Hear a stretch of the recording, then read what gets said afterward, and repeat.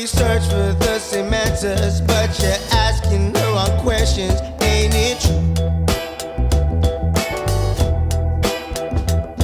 You're wondering why bad things only happen to other people on the news. It's 'cause we're everyday killers, killing every day. Hello, ladies and gentlemen, boys and girls, children, indeed, of all ages. It's me, it's Tom, the Blowfish Herd, being ably supported, as always, nay, led, often, by the fantabulous, the amazing, the glamorous, the one and the only, because I have checked. Come on. Miss Lizzie Daly. Hello, everybody. That was the big intro. That's what you need. Yeah. And she's wearing a beautiful sequins, shiny dress. It just looks like she's wearing jeans and a t-shirt.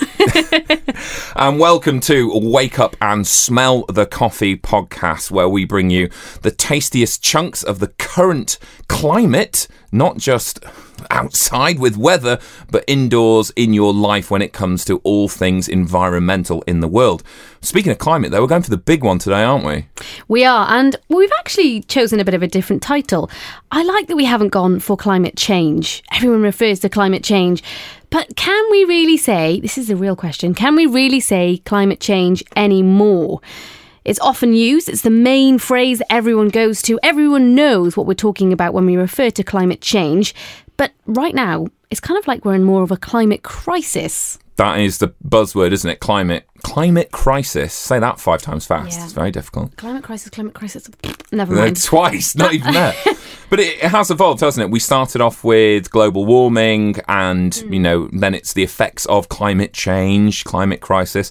And they all mean the same thing. We're talking about shifting the environment that we live in, that the world is used to, because we all need to be very well aware the Earth has been through many different climates in its time, and we're talking about moving from the climate that can support us into a climate that cannot support us. Because I think more than anything else, I think climate crisis, as a phrase, a term, however you want to call it, I think it's the first time that term has really identified the true problem of global warming, climate change, blah, blah, blah, which is not, oh, we're going to lose the panda. Oh, no, we're going to lose the tiger. We're going to lose us. Absolutely. And I think you and I have always kind of been aware of this as, as biologists, zoologists, all the things that we do, we understand the connections. But I think somehow when it was global warming and, the polar bear, we're losing the polar bear because the ice, and then it's global warming and, obviously things like the orangutans made the appearance, all these postcard animals, people have always remained slightly disassociated. When actually the whole time we've been saying, look, you need to save them, save yourself. Absolutely. But this is the one that says enough. If we don't do something, we're in trouble. Humans are in trouble. Yeah, sure. And I completely agree. It's totally fitting to our attitudes towards this issue. Climate change has, and we know this through science and research. Science! It has. Scientists have come together. But it has. Climate change has been and gone. It is gone. We are now in this state where we're finally addressing this state of climate breakdown, climate crisis. And both you and I have seen this. And later on, we will talk a little bit about changes in how we approach this issue and how our attitudes towards this climate crisis has changed, because we have seen big shifts. We've seen, of course, everyone has seen in the news this international movement of Extinction Rebellion, and I know we're going to talk about that a little bit later on. But let's kind of get down into the nitty-gritty of climate. Are we saying climate change, or should we just get rid of that? Climate crisis. We know what we're talking about. Climate change, climate crisis. The thing is, it covers... I think it covers so much that this is almost why it's been a problem for people to take it up. Because, if we take you and I right now on a very kind of black and white level, I'm wet and you're dry. Absolutely. Okay? Oh, how rude. Lizzie, come on. Clearly in the gutter. Come on. Now, the oceans, the way that they're affected by climate change, we just use what's comfortable. The way that the oceans, their ecosystems are changing, the way that the land's ecosystems are changing, it's huge, it's complex, it's massive. Things are happening that are they're flagged over and they're kind of whitewashed with the term climate change, even climate crisis. And I think one of the big problems is just understanding what really is it. Anyone can say it, but what really is it? I mean, in terms of the ocean, you could do hours on how it affects it. But the way that the bottom line's always the same, isn't it? It has been too much CO2, right? Absolutely, yeah. I think we can all agree on that. Too much CO2, and the temperature has risen faster than is natural for the harmonics of the Earth. And certainly in the oceans, that increase in temperature has changed the way that species live in different places. We've seen invasions of species where they've turned up where they shouldn't, and sometimes this is who cares, what a problem. For example, the bluefin tuna that you see off Cornwall, completely insane. But there are bad things happening in those invasions as well, like irukandji jellyfish, which are terrible, probably the worst sting in the ocean. They're now moving into areas where they've never been before. You've then got things like coral bleaching having, this huge effect. I don't think people are aware. Coral bleaching, yes, we know that, but again, that's under the climate change umbrella. The ice melt, the sea level rise, that's been the big one, hasn't it? The one that's been going on for, a long time. But probably the two ones I think people don't know when it comes to the oceans and climate change in the oceans. One thing that the climate change deniers love to say was, if we've had this big increase in CO2, where is it? It's like, it's in the ocean, sunshine, because the carbon dioxide naturally dissolves into the oceans, and it's made the oceans acidic. And I love this fact. You will know this fact because you are you're Lizzie Daly. I mean, you wear that superhero outfit with the cape. Lizzie Daly, to the rescue! Made of sequins. Oh, you're just fabulous. But as CO2 has gone into the oceans, been... They're called carbon sinks, is that right, at the ocean? Well, the carbon sink is a massive ocean, and something I was just going to pop onto as well, because this has the double effect. The CO2's gone into the ocean, just like the way that CO2's in a bottle of Coke or other black soft drinks are available, or even clear soft drinks, whatever. You've got that carbon dioxide in there, okay? So it goes into the ocean, and it's made the oceans more acidic. Now, on the pH scale, they've gone from 8.2 to 8.1. And for most people, they'll be like, what difference is that? Well, due to the maths of the pH scale, going from an alkalinity of 8.2 to 8.1 is actually an increase in acidity by 30%. And it's done that in 150 years. That's just, yeah. So for 35 million years, the oceans were at 8.2. And the past 150... 100, 150, 200, if you want to be, if you really want to go to the outliers, it's increased in acidity by 30%. That is massive. Yeah. That's massive. That's where that carbon dioxide's got to. And when you talk about the carbon sinks, you get the double whammy, because this increase in acidity, it causes the calcium carbonate shells of little creatures, you've crustaceans and your mollusks and stuff. They don't form as well, that those animals don't live as well. And those animals are vital for taking carbon that's being formed at the surface in phytoplankton, eating it, taking it down into the deep ocean to, as you very well say, become a carbon sink. Yeah. So it's the double whammy of removing those animals, or certainly limiting those animals, hamstringing them, when they're doing a job that we need now more than we did before. It's very, very tricky. Yeah, and I mean, the ocean, we talk so much, well, outside and inside of this podcast.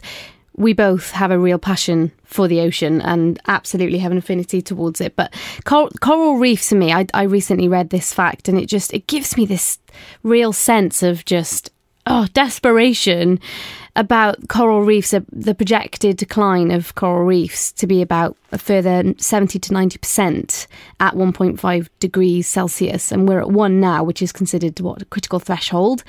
We're fast, and it's, as you say, this fast increase in all these processes massively speeding up over the past 100 years or so, and you just think, how are we not only losing it, but losing it at such a rapid rate. All of these impacts, acidification, warming of these environments. Another one, I'm going to bring it back to my seabirds, because when have I not on this podcast? You say what you like about Lizzie Daly, but she loves a guillemot. And a gannet. You should see her when she gets a skewer. Dear, oh dear, oh dear. You've thrown me. I was hoping for a Lizzie Daly snort. I didn't get one. It'll come. Of course it will.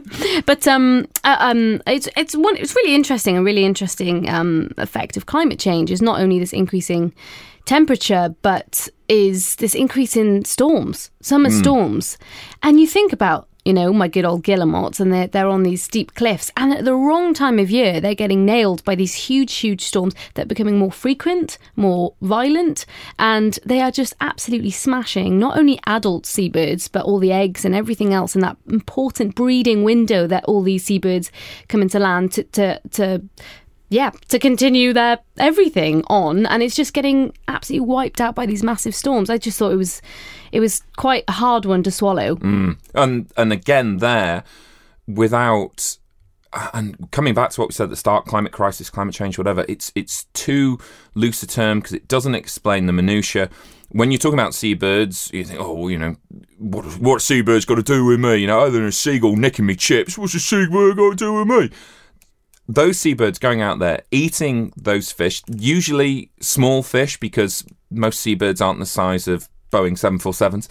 So they're taking small fish, which are themselves very important predators on, again, the phytoplankton, the things that are sucking in the carbon dioxide. That's what we need. These seabirds are then taking that, eating it, digesting it, and flying away to land and dropping this very, very rich guano, which has got carbon encased in it, which isn't now in the atmosphere anymore, which is now being used to grow plants, which, guess what, is going to chew down more carbon. And the same thing goes for coral reefs. You and I have immediately fallen back into it, talking about these worlds that we love so much, because we do and we care. But it's that extra add-on of, well, look, if we lose a coral reef, then as far as a human's concerned, you lose a coral reef. Coral reefs provide food for people. But let's make it more immediate. Take it back to your storms. Coral reefs act as incredible storm blockers. Yeah. And when that horrible, terrible tsunami happened, which hit all of Southeast Asia now, it'd be quite a few years ago now. What was it, 2006 or 7? It was a long time ago. It devastated Southeast Asia. The coastal communities, who, let's face it, are the poorest, the coastal communities with the most complete mangrove and reef, they were the ones that were hit the least. So that's why, again, it's not just saying, we need to save the corals because they're pretty. No, we need to save the corals because of the job that they do. And I think one thing that really goes unnoticed, out of mind, is the deep ocean. So the deep ocean, 90% of the 70%, I hate to saying that, it really annoys me. 70% of the Earth is water, 90% of that 70%, 90% of that 70% of water, which is the Earth, is over a mile deep. It's classified as deep ocean. It is, as far as planet Earth is concerned. I did air quotes there, by the way, listeners. You didn't see it, but they were good air quotes, right? They were solid. Yeah, because of planet Earth. Yeah, because I always think planet wet, personally. But this huge ecosystem, the largest on this planet. And people don't realise how important that ecosystem is to our climate. It sucks in hot air, it sucks in oxygen, it actively moves water, and in a way it actively moves weather around the globe. The whole reason why we get the mild winters that we do and the nice summers that we do, or at least we used to, seemingly, is because of the Gulf Stream, which is affected by the way that the currents move across the oceans, the way that the weather then interacts with those currents. If we knacker, and that is a technical term, if we knacker that deep ocean circulation, not only will you have the biggest environment on the planet in a state of low oxygen or no oxygen, so hypoxia, which will kill a huge amount of life, which is important to, again, carbon sequestration, get that carbon down bottom of the ocean. Not only will you knacker all of that, the oceans will become, this is a bit broad strokes, but a mill pond. And so weather won't move like it needs to. And that's going to cause huge effects to humans, to us. We're the ones suffering from it. Yeah, absolutely. And that kind of change in changing timings of those events, those seasonal events, is going to have a knock-on effect and kind of like have a million different ecological mistakes, if you like, because everything's going to be just off. Yeah. You know, everything, everything, all the wildlife. Speaking of coral reefs, briefly, and then we're going to move on to terrestrial. But speaking of coral reefs, back earlier in the year, I went to, very lucky to see the Mesoamerican barrier reef, second largest barrier reef in the world. And it was an incredible place. And you mentioned earlier about the invaders. It was just covered in lionfish. Yeah.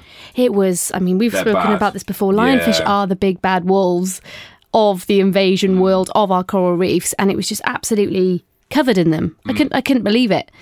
How much of that is linked to climate change? Or is that just a mistaken release which has just gone out of control? Well, I think I don't think we can particularly pin this big bad wolf straight on climate change. No one really knows why the lionfish have got there. There's a beautiful local...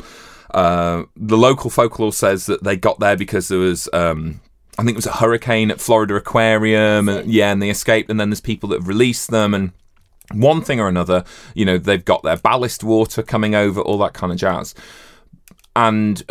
dear listeners, for those of you that are thinking, well, what's wrong with lionfish? I don't know why you're all cockneys today, but you clearly are. What's wrong with lionfish, mate? What's wrong with lionfish? The thing about lionfish is they will eat literally everything that gets in front of them. Absolutely. Okay? They will eat everything. Now, in the Indo-Pacific, they are native to the Indo-Pacific, and loads of things will eat them, preferably sharks. Sharks love eating lionfish, so there is balance. And because lionfish don't eat all the other little fish, lots of nice balance. Now, where Lizzie and I have both been in the Caribbean, Bahamas, and the reefs there, nothing eats the lionfish. They don't recognise the lionfish as prey. So the lionfish are eating all the fishes which are responsible for keeping the reefs healthy. And then, and I think this is where climate change comes in, as coral reefs lose their tangs, their cleaning fish, the fish that keep the coral clean of algae overruns the coral and grows faster and swamps it, like weeds growing in your prize vegetable patch. But if you increase the temperatures, if you increase the frequency of storms and all these other things that we've seen because of climate change, climate crisis, global warming, whatever you want to call it, then you just put more and more pressure back on the coral, saying, look, you've got a hard job as it is, and now we've made it 20 times harder. But look, tell me, Mr. Wet himself, come on. I want to know now, because, in my head, I do know stuff about land. I'm sure I do. It's where there isn't water. But in my head, I hope so. Well, I hope so. I understand things like desertification and deforestation. But really, I can imagine them in my head, but I'm so focused on the ocean, usually in my game. And I know that you've done some... face-to-face stuff with people that are really on the very true cutting edge of climate change. Yeah, absolutely. In the depths of Kenya. I'm going there later this week, actually. And in preparation for that, I had a call with the NGO Space for Giants from out there. And I said, how has your year been? How dry has it been? Because for those who may not have caught one of our earlier podcasts, I've already mentioned that I've done a lot with human and elephant conflict in Kenya. And to give you a bit of background on that, elephants in the dry season, there's just simply not enough food, not enough resources. So they're pushed into people's crops, people's vegetable patches, people's gardens. And what happens is that when it gets particularly dry, an increasing human population massively overlaps with those elephants that are there. The elephants are trying to eat the crops and the people are trying to survive. So you have direct conflict. Last year, they had an extremely dry season, more dry than when I was there. Last January, so last summer. And as we know, you are very dry. Very dry. Very dry. And you're very wet. Well, of course. Of course I am. Do continue. Oh dear. And basically, from speaking to them, the NGO, they were telling me that it has been the driest season for quite a while. And it doesn't seem to be getting any better. And this increase in dryness is all because of climate change, a direct effect on, when you think about it, okay, overlapping habitats, perhaps that's to do with habitat loss, more specifically, as opposed to climate crisis, climate change. It's all linked, right? But there is a direct effect of climate change, having more dry seasons for longer periods of time, and these people and elephants that are coming into direct conflict. And of course, that's all linked with changes in land use, changes in land management. And in Laikipia, where I'm going, there's a really unusual land use management strategy, which is kind of split between private ranches, local conservancies, and then farmland. And so you have these elephants. The idea with that is to have these elephants roaming free outside of these areas, which are fenced, which would be the people's farms, and the elephants can continue. And then the people are fenced in, so the elephants can't get at those crops. But it's just not happening. And we're seeing, as more people are encroaching on these habitats, we're seeing more and more of this conflict. So for me, I that's really interesting, and kind of keeping in with a theme of Africa. If you push down to South Africa, I was recently reading this article, so interesting, about the impact of climate change, direct impact on cheetahs. Similar again, this increasing in temperature, it's getting warmer, and not only are increasing temperatures impacting their diet, because there's less food around as a result of less vegetation around. As you know, a lot of their food is ungulates that are poking up through the vegetation. There's less of this food for them, so there's less ungulates and less cheetahs. Ungulates be the hamburgers on legs, also known as antelope, ladies and gentlemen. Come on. Some people crying now into the podcast. But interestingly, this isn't the only impact. So they've also affected their ability to reproduce. So male cheetahs have actually shown lower testosterone levels and a sperm count actually almost 10 times lower than your average house cat as a result of this increase in temperature, which I thought was just phenomenal research. Really interesting. Then again, we're quite rightly there, highlighting a problem of climate change directly affecting an animal. And dear listener, you may be thinking, well, where do I fit into that? The way that you fit into that, the way that people fit into that, is that historically and indeed empirically, once you start losing top predators from any ecosystem, then the animals that they prey on, which again, let's keep things basic, they tend to be herbivorous, they tend to be, eating grasses and stuff, they bloom out of control, and suddenly you've got a whole food web that completely breaks down, leading to crops failing, leading to animals breaking into trying to get crops, leading to too many antelope eating too much grass and therefore not enough carbon being taken in. So whenever we talk about one of these animals, one of these ecosystems, just because it's not in your backyard, don't for 1 minute think that you aren't still some way connected to it. And I mean, one of the wonderful things about looking at biology is, well, I say biology, ecology, the world, is seeing all these interconnected lines. But that, for me, again, with the climate change, climate crisis, it's getting people to join those dots that you and I do, naturally, because that's what we've always wanted to do and it's how we've been trained and yada, yada, yada. It's getting people to join those dots and just very simply go, oh, well, if that animal doesn't get enough of this and it doesn't get and they do fit, don't they? Absolutely, you don't need, you can be a doctor. Look at you. And listen to me over here sweeping the floors of a weekend. Dear, oh dear. Will you remember me when you're rich and famous? Oh, get out. You're totally right, though. The environment is this web. Everything is connected. It's this nicely fitting ecological web which connects a variety of things. We can no longer think of this as an isolated event. Multiple drivers involving all of us, which segues nicely onto us as humans and our attitudes towards conservation. Because can I just ask, did you see the walrus scene on Our Planet? It's Netflix new series. It's all about some of the conservation issues our planet is facing, narrated by David Attenborough, big Netflix series. Did you see that scene at all? This sounds really pathetic, but this is an insight into my life for all of you. For you, Lizzie, first, and for everyone else that's listening. Tell us your woes. Well, it all started when I was born, and I was very warm and then very cold. It was a terrible thing. No, I am terrible for programs like Blackfish. Terrible in what way? Well, that I don't watch them because I know the horror and I just don't want to see it. I'm aware of it, and I get so very passionate and very upset about it. I lose objectivity as a scientist. So I purposely don't watch those things because I can't I can't deal with the raw emotion that I feel watching it. So I'm aware of the walrus scene. I'm aware of. I believe that they because they have terrible eyesight anyway. They're hulking, great, useless things, much like me. And I believe, I make light of it, but I believe that they hear the sea and they just go straight towards it. And in doing so, they will actually plummet to their doom. Yeah. So off cliffs and ledges and such. Yeah, absolutely. So for those of you who have or haven't seen it, a bit of background.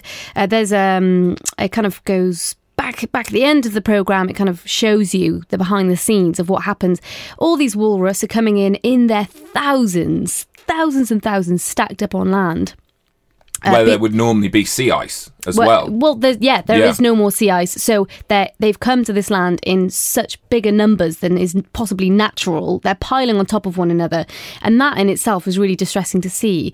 But as they're moving up these huge cliffs, as you said, to try and get more space, to try and occupy any land that they can, they are going back out to sea to feed. And as you said, they are plummeting to their death. And I thought it was very good that it was included in it, but it was particularly raw. You're totally right. It is one of the most raw scenes I've ever seen for direct evidence of climate change. And that really caught the media by storm, and we're seeing in the media now more than ever the words climate change, the words climate crisis in the media. Now, let's talk about Extinction Rebellion. Great band. Love their first 2 albums. Okay, really good. What's your favourite song? Don't Cry For Me, Carbon Producer. The truth is I never needed you. Okay. I'll walk to the bus stop. I'll take my Segway. I'm not going to do the rest. Have you genuinely written that song? Can you write that song, please? I potentially. Yes, Extinction Rebellion. Yes, so the question is, and this really... Okay, let me tell you why I went to the Extinction Rebellion protest in London. I could have gone to one in Cardiff. I could have gone to one in Bristol. I wanted to show my support for it.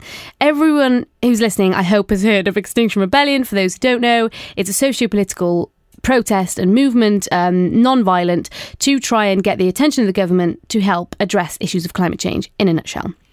And I saw in the media over and over and over again, Extinction Rebellion is getting in the way of everyone's day-to-day lives and it's causing a massive fuss. So I decided I wanted to go support it, but I wanted to go to the place where it would cause the most disruption, if it was to cause any, to see what it was like. I got from Paddington Station to Oxford Circus in about 7 minutes on the tube. No disruption. Once I got to Oxford Circus, I was stood there and everyone in London were going about their day outside of this small circle of people. Now, granted, I was there for only one afternoon and I don't know what impact that directly had on others living in London in their day-to-day. And for me, I thought that was such an important thing for me, because up until that point I'd been told, Extinction Rebellion, they're just getting in the way of everyone's lives. And I thought absolute rubbish after going and seeing it is not true. And the media is grabbing on to the wrong part of this message, which is there are bigger, more important issues that we need to put in everyone's faces. And it's doing that. This protest is doing that. I got it off my chest. There we are. I think she's hulked out, ladies and gentlemen, hulked out. I feel better now. You've hit multiple nails on the head there. And I think also you've highlighted a problem that I myself feel acutely aware of. So, I mean, straight out the bat, cards on the table, Extinction Rebellion, what they're passionate about, what they're driving for, what they want, I'm 100% behind. Of course I am. They're people that want better. And for all of us, because they're saying, look, I think they're one of the first people to say, it's you that's going to die. You know, it's you as a human, you're going to die. And so I'm absolutely 100% behind that. The point where I start losing... The point where I start hesitating and I start looking for my own natural kind of grey area is the way that we are conveying the message. And that has to take into account the way that the media wants to convey the message. And so I feel personally that Extinction Rebellion need to just be so watertight, so bulletproof, so perfect in what they do that the media has no option but to report on the good. And don't give them an inch of bad, because the thing is that they will run with that. Now, taking recently, Extinction Rebellion announced that they were going to do this drone protest at Heathrow. And I read about that. Yeah. Now, has that happened? Well, we'll wait and see, because myself, my circle of friends, the people that I work with, people like you, everyone around me who is a part of my life, all believe like I believe. They're all trying to make the earth a bit better. We are the converted. Join us. We're the converted. Hello, welcome. Hello. But every one of them, including people who, hold seats at universities, have gone, regarding this drone protest, gone, no, this is too far. This is too far. This is too dangerous. This isn't going to make friends. And I've been trying to process it in my head a lot. And I get it. I absolutely get it. Why they're trying to do it. Carbon output from planes is enormous. No one's arguing that. We agree with that. But and I think the thing that has been mentioned, that I'll probably say again just for the ease of speaking about it, is that the people that are really going to suffer here are people who really don't have a horse in this race. They are people who have said, yes, I am taking a plane to go on holiday. I myself, earlier this year, went to Ibiza very, very quickly on a plane. It was a very quick flight, you see. There and back in 2 minutes. You're about to go to Kenya. Whether you like it or not, planes have a role in our society beyond the lifestyles of the rich and famous. So I don't believe that affecting the people who are the unconverted that we can get on our side, I don't think affecting them on something so pure as a holiday, which in society it's like it's the thing, it's why you do your work. I think it's a dangerous, dangerous game. And a friend of mine is actually an airline pilot, and I asked him about the drones.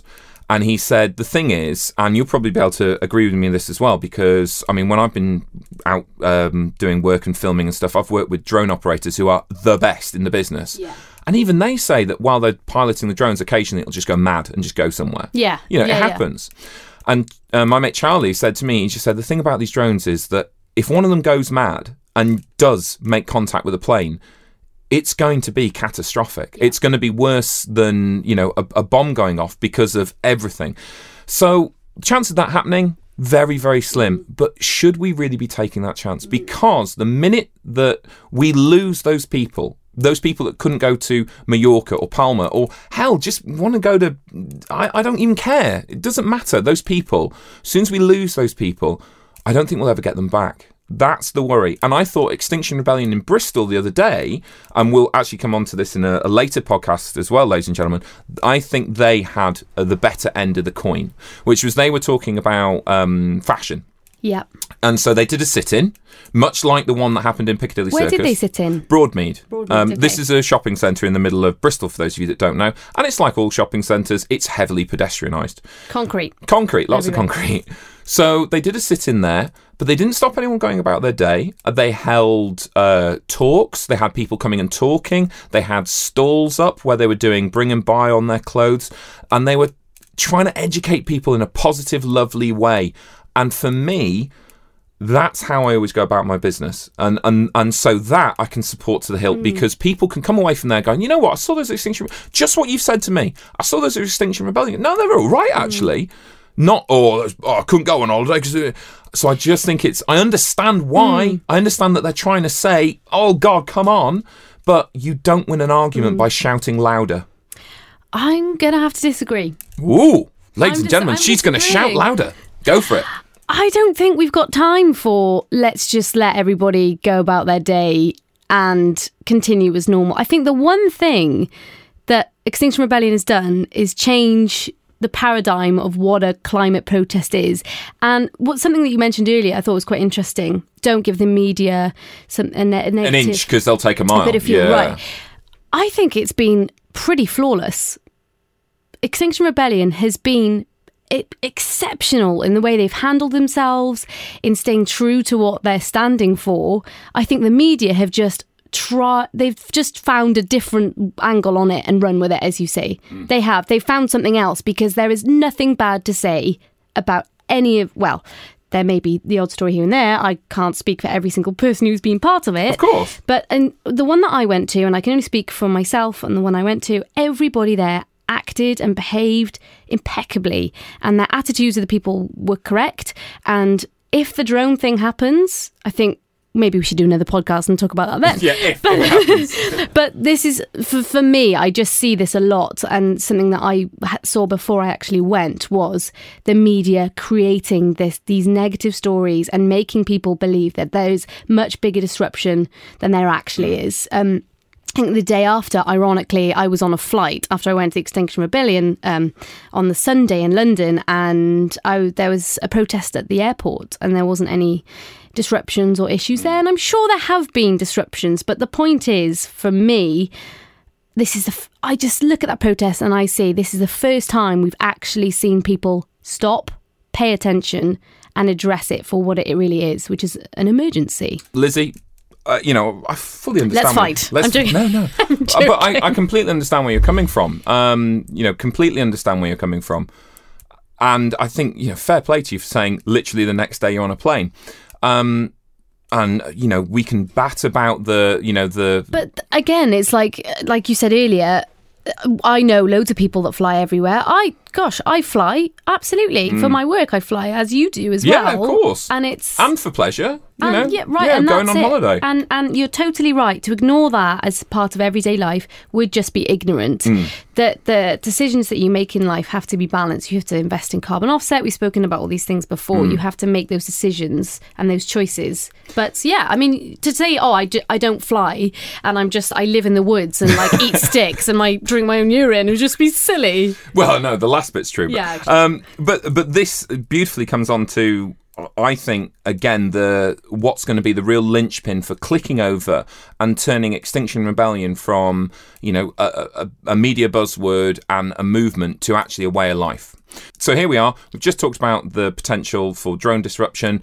I would assume, and there's no need for us to get stuck on this, but I would assume that if you went to fly out to Kenya on whenever it is, and you couldn't fly because of Extinction Rebellion, you would just fly another day. Yeah. Yeah. Okay. That's fine. There's nothing wrong with that. You're completely entitled to that. But because of that, what I would rather see myself is, rather than having this drone protest, which of course will, the airline companies, yes, they will lose a lot of money that day until it's paid out by their corporate insurers, and then they don't lose anything because everyone just gets their flights another day. What I would rather see is exactly what you've touched onto, which is what I'm going to go on to now, is if there were people in the airport handing out flyers saying, look, this is how you can offset. What about thinking about this? When you get home, you could do this, this, and this, and this. Because then by finding the true balance in their lives, that's when we get the bonus. And saying things like, look, seriously, you can't fly this plane with one person on. Not happening. That's finding, for me, that wonderful grey area, because, I've got figures and facts. And facts. My concern that was, again, I think it was leached out of Extinction Rebellion, much in the way that you've just said, of the media finding that chink in the armour and going for it. Yeah, absolutely. That's not right, but it is still there. It will still come out into the consciousness.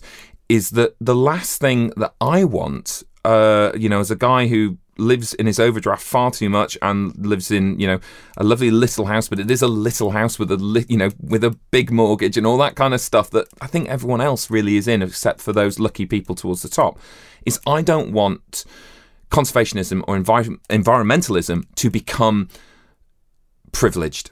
And this is where I've got my figures from. Okay, so we talk, veganism often goes hand in hand with environmentalism, and the idea of, certainly here in Bristol, big vegan culture, huge vegan culture, vegan restaurants, all that kind of stuff. And it's, if that's your choice, that's your way of life, absolutely no problems at all. Are you a vegetarian? No, I just don't. I don't eat. I'm Segan, so I refuse to eat anything from the ocean. Yeah.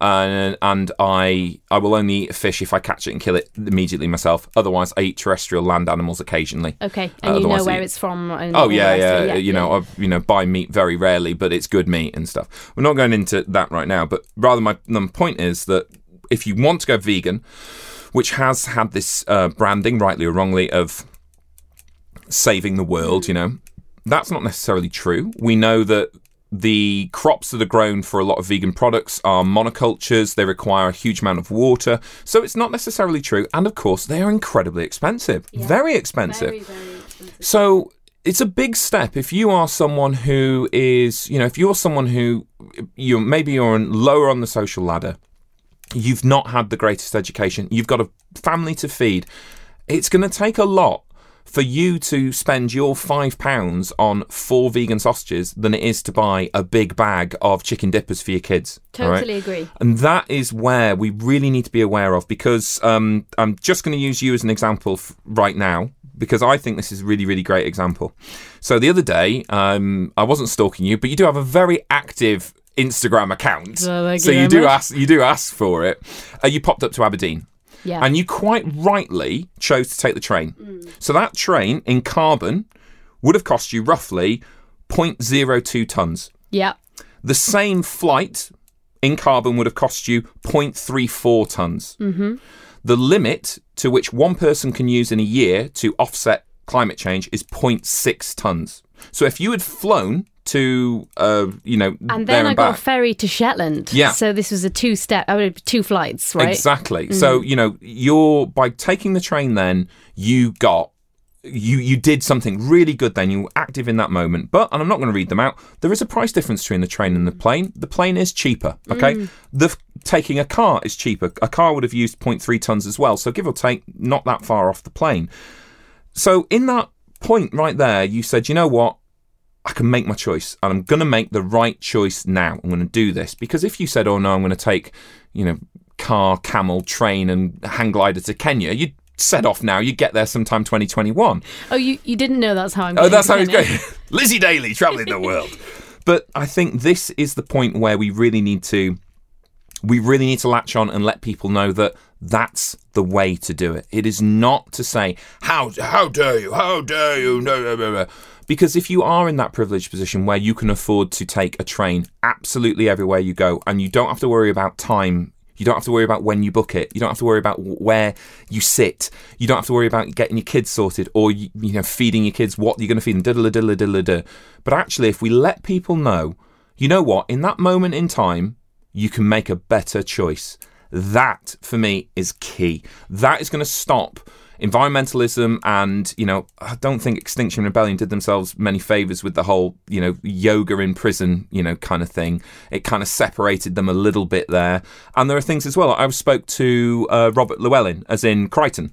I was speaking to Crichton. I was speaking to Crichton from Red Dwarf about nuclear power. Now, Robert Llewellyn's a big believer in electric and renewable energy, of course, and so am I. But we both agreed that actually, if we just went to nuclear power just for the moment, so we could stop coal immediately, we could stop carbon, just do nuclear power just till we get to the point where renewables are ready to go, great, it would give us that gap. But again, if we do adhere to these very, very harsh tenets of environmentalism, these very, very harsh tenets of, no, you must take the train everywhere, you cannot possibly eat meat, that kind of thing, then we lose more people than we gain on board. And it all comes down to, I think, a friendly face and a reality of saying, actually, you're going to fly to Kenya, great. But along the way, you're going to, I'm speaking for you here, but along the way, you're going to consider, your luggage, you're going to consider your packing, how much plastics, all those things. And that, I think, is the most important thing. Not just yelling, stop, but saying, hello, how can we help? Yeah, no, I absolutely see your point. And actually, it's interesting how that is all linked, because, what will it take to make things like an easy, cheaper train journey be in place for people to want to take that train journey? Do you know what I mean? Oh, absolutely, and in a way, rightly or wrongly, movements, I feel, like Extinction Rebellion have created a little, elbow in the side of our politicians and all the necessary people to make that movement. But you're right, it's now everyone is starting to be more awake towards these issues. How are we going to push on together and actually make it easy and for the people? Because you're right. And if you go to somewhere, we're very privileged here in the UK on an international level. If you go somewhere such as the Bahamas, they are not going to be vegans because they need to eat food, and they will eat a basic diet of meat and potatoes and rice or whatever, something that's easy and cheap. And actually, that's where this issue of being privileged and being vegan kind of... I also struggle with some aspects of that, because not everyone has that privilege to be able to make those choices. And you're totally right. Avocados are expensive, but avocados are bad for the planet now anyway. I know. How dare they? Damn you, avocados! But yes. So to I suppose to wrap all this beast up, you're right. You know, we are at a time now when it's gone beyond the ban the bomb and the Save the World protests of Greenpeace in the 70s. You know, we've gone past this kind of, you know, being an environmentalist, being conservationist is just for the hippies. We've now reached this stage where we have all this connectivity, we have all this media, we have this chance to find the one grain of badness in a whole heap of goodness, and vice versa, to find that one grain of goodness in the whole heap of badness. And I think moving forwards, people like Extinction Rebellion, or maybe we let Extinction Rebellion do their thing and people like us act as we do what we do. You know, you and I, we're communicators. So maybe we need to help communicate what they're saying into people's lives, into what they can do, and just remind people that, you know, the Earth, the honest truth is the Earth, no matter what we do to it, will reset. The dinosaurs. Absolutely. The dinosaurs ruled the whole planet, knackered in minutes, you know. On a timeline of evolution. But so the Earth will reset. This is about us, and this is about finding that right balance so that our climate crisis becomes, and I hate to say this, but almost a climate compromise, where we say, look, the work you're going to go and do in Kenya is only going to make this world better. And because of that, you're going to take a plane journey, okay? How do I offset that? How do I change that? How do I make that bit of blackness a little bit of goodness and switch it from there? So there we go. If you had one thing to kind of tell the listeners, the one thing that you would suggest for them to do to help with this issue of climate crisis, climate change, what would it be? One nugget of advice. Nugget of goodness. Just make one small change every day. The longest journey starts with the smallest step. And it's the job that takes longest to get started is longest to get finished. So if every day you just go, you know what? I'm not going to buy a big bag of chicken dippers anymore. I'm actually just once a month going to get 4 really decent chicken breasts from the local farmer or the local farm shop. All right, they're going to cost more, but actually it's the right move. Maybe you wake up and think, yeah, I'm going to finally dust the bike off and cycle to work. That's the key. It's not waking up tomorrow morning and going, right, everything changes and I'm, you know, eating sticks and drinking my own urine, you know, unless of course you're Lizzie Daly. It's about saying, okay, I wake up today and I start compromising my life for the planet, because once you start doing it, you realise that you're living just as good as you always did. Absolutely. Tiny steps, small habits in your day-to-day life. Couldn't agree more. So, Lizzie, same question to you. If you could say that little nugget of positivity going forward, what would it be? And you've already touched on it, but travel. Travel is becoming more of a brain ache to me, because I'm becoming more and more aware of it. And you mentioned my Instagram, so I'll refer to it again. But that's the one thing that I get a lot is, oh, but you're getting on a plane. And the one thing I will always say is, I am getting on a plane. If I can avoid getting on a plane, I will try my best. Otherwise, I have to think of ways to offset that. And if you are going to work, and as you're totally right, Tom, it's like one day, if you just have the bike and you can cycle, it's your daily habits. And when you're travelling around, we're constantly on the move right now as a society. We're buzzing about from everyone. That's kind of why I like London in a way, because they use this such efficient system on the tube, which has its own problems. But everyone walks or everyone gets the tube. Here in Bristol, here in Cardiff, everyone drives. Everybody drives. And when I'm in a car, I always see mostly 1 or 2 people in a whole car with free seats. If you haven't heard of it, Pasty Connection. Pasty Connection. Oh my gosh. And kudos to whoever invented this. It's a Facebook group that I was part of when I was studying down in Cornwall. And what you do, you jump on Facebook, you type in anyone going from Falmouth to Bristol this day, and someone will say, yeah, I've got a free car, hop in. Chuck them a £5 and all of a sudden you've got a whole car of students filling in one car instead of A, paying however much for a really expensive train, or B, taking their own vehicle. And it works, and it's become this whole giant where all these students, all these people are going back and forth, huge distance, sharing cars. It's brilliant. The rock and metal radio station that I do a lot of stuff for as well, I'm their environmental consultant. And I even do a radio show and a podcast for them. But that's another story. We looked at the climate impacts of rock and metal gigs. So, things like Download, Donington. The biggest impact, people getting there. Really? Of all of it. Not the waste on site, not the cost of running the site, not the carbon impact of having the generators to make the guitars go boom. It was the biggest impact was people getting there. So the first thing we decided at our AGM this year was that for Primordial Radio, we would develop a ride-sharing app. So people could say, anyone going to Download, yes, I am. I'm in your area. I'll pick you up. Brilliant. There you go. Travel. But small steps, big difference. Anyway, on that note, ladies and gentlemen, thank you so much for joining us once again for another fantastic, nay, amazing podcast here from Wake Up and Smell the Coffee. I have been Tom, the Blowfish Herd, and of course, as always, I've been Lizzie Daly. As opposed to anyone else. Thank you very much, and we'll see you next time round. Bye! It's 'cause we're